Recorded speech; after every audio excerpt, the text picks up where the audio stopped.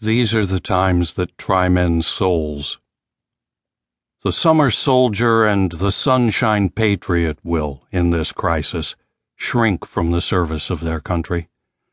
But he that stands by it now deserves the love and thanks of man and woman. Tyranny, like hell, is not easily conquered. Yet we have this consolation with us, that the harder the conflict, the more glorious the triumph. What we obtain too cheap we esteem too lightly. It is dearness only that gives everything its value. Heaven knows how to put a proper price upon its goods, and it would be strange indeed if so celestial an article as freedom should not be highly rated. Britain, with an army to enforce her tyranny, has declared that she has a right not only to tax, but to bind us in all cases whatsoever. And if being bound in that manner is not slavery, then is there not such a thing as slavery upon earth? Even the expression is impious, for so unlimited a power can belong only to God.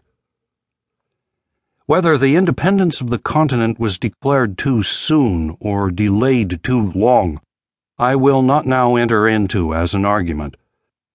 My own simple opinion is that had it been 8 months earlier, it would have been much better. We did not make a proper use of last winter. Neither could we while we were in a dependent state. However, the fault, if it were one, was all our own. We have none to blame but ourselves. Footnote: the present winter is worth an age if rightly employed, but if lost or neglected, the whole continent will partake of the evil, and there is no punishment that man does not deserve, be he who or what or where he will, that may be the means of sacrificing a season so precious and useful. End footnote. But no great deal is lost yet. All that Howe has been doing for this month past is rather a ravage than a conquest, which the spirit of the Jerseys a year ago would have quickly repulsed, and which time and a little resolution will soon recover. I have as little superstition in me as any man living, but my secret opinion has ever been and still is, that God Almighty will not give up a people to military destruction, or leave them unsupportedly to perish, who have so earnestly and so repeatedly sought to avoid the calamities of war by every decent method which wisdom could invent. Neither have I so much of the infidel in me as to suppose that he has relinquished the government of the world and given us up to the care of devils.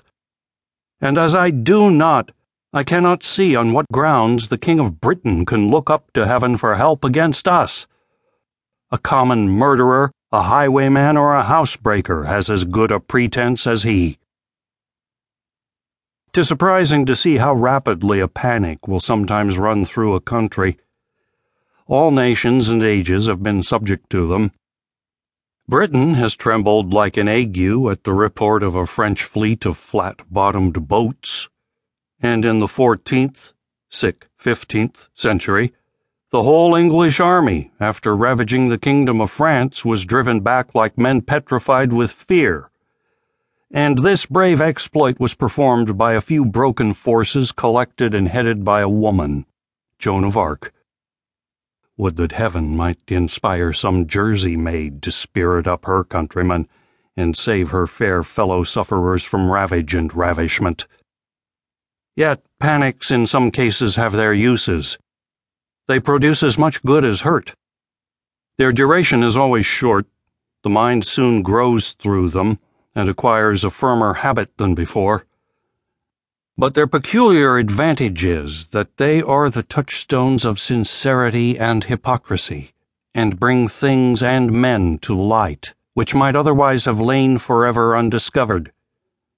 In fact, they have the same effect on secret traitors which an imaginary apparition would have upon a private murderer. They sift out the hidden thoughts of man and hold them up in public to the world.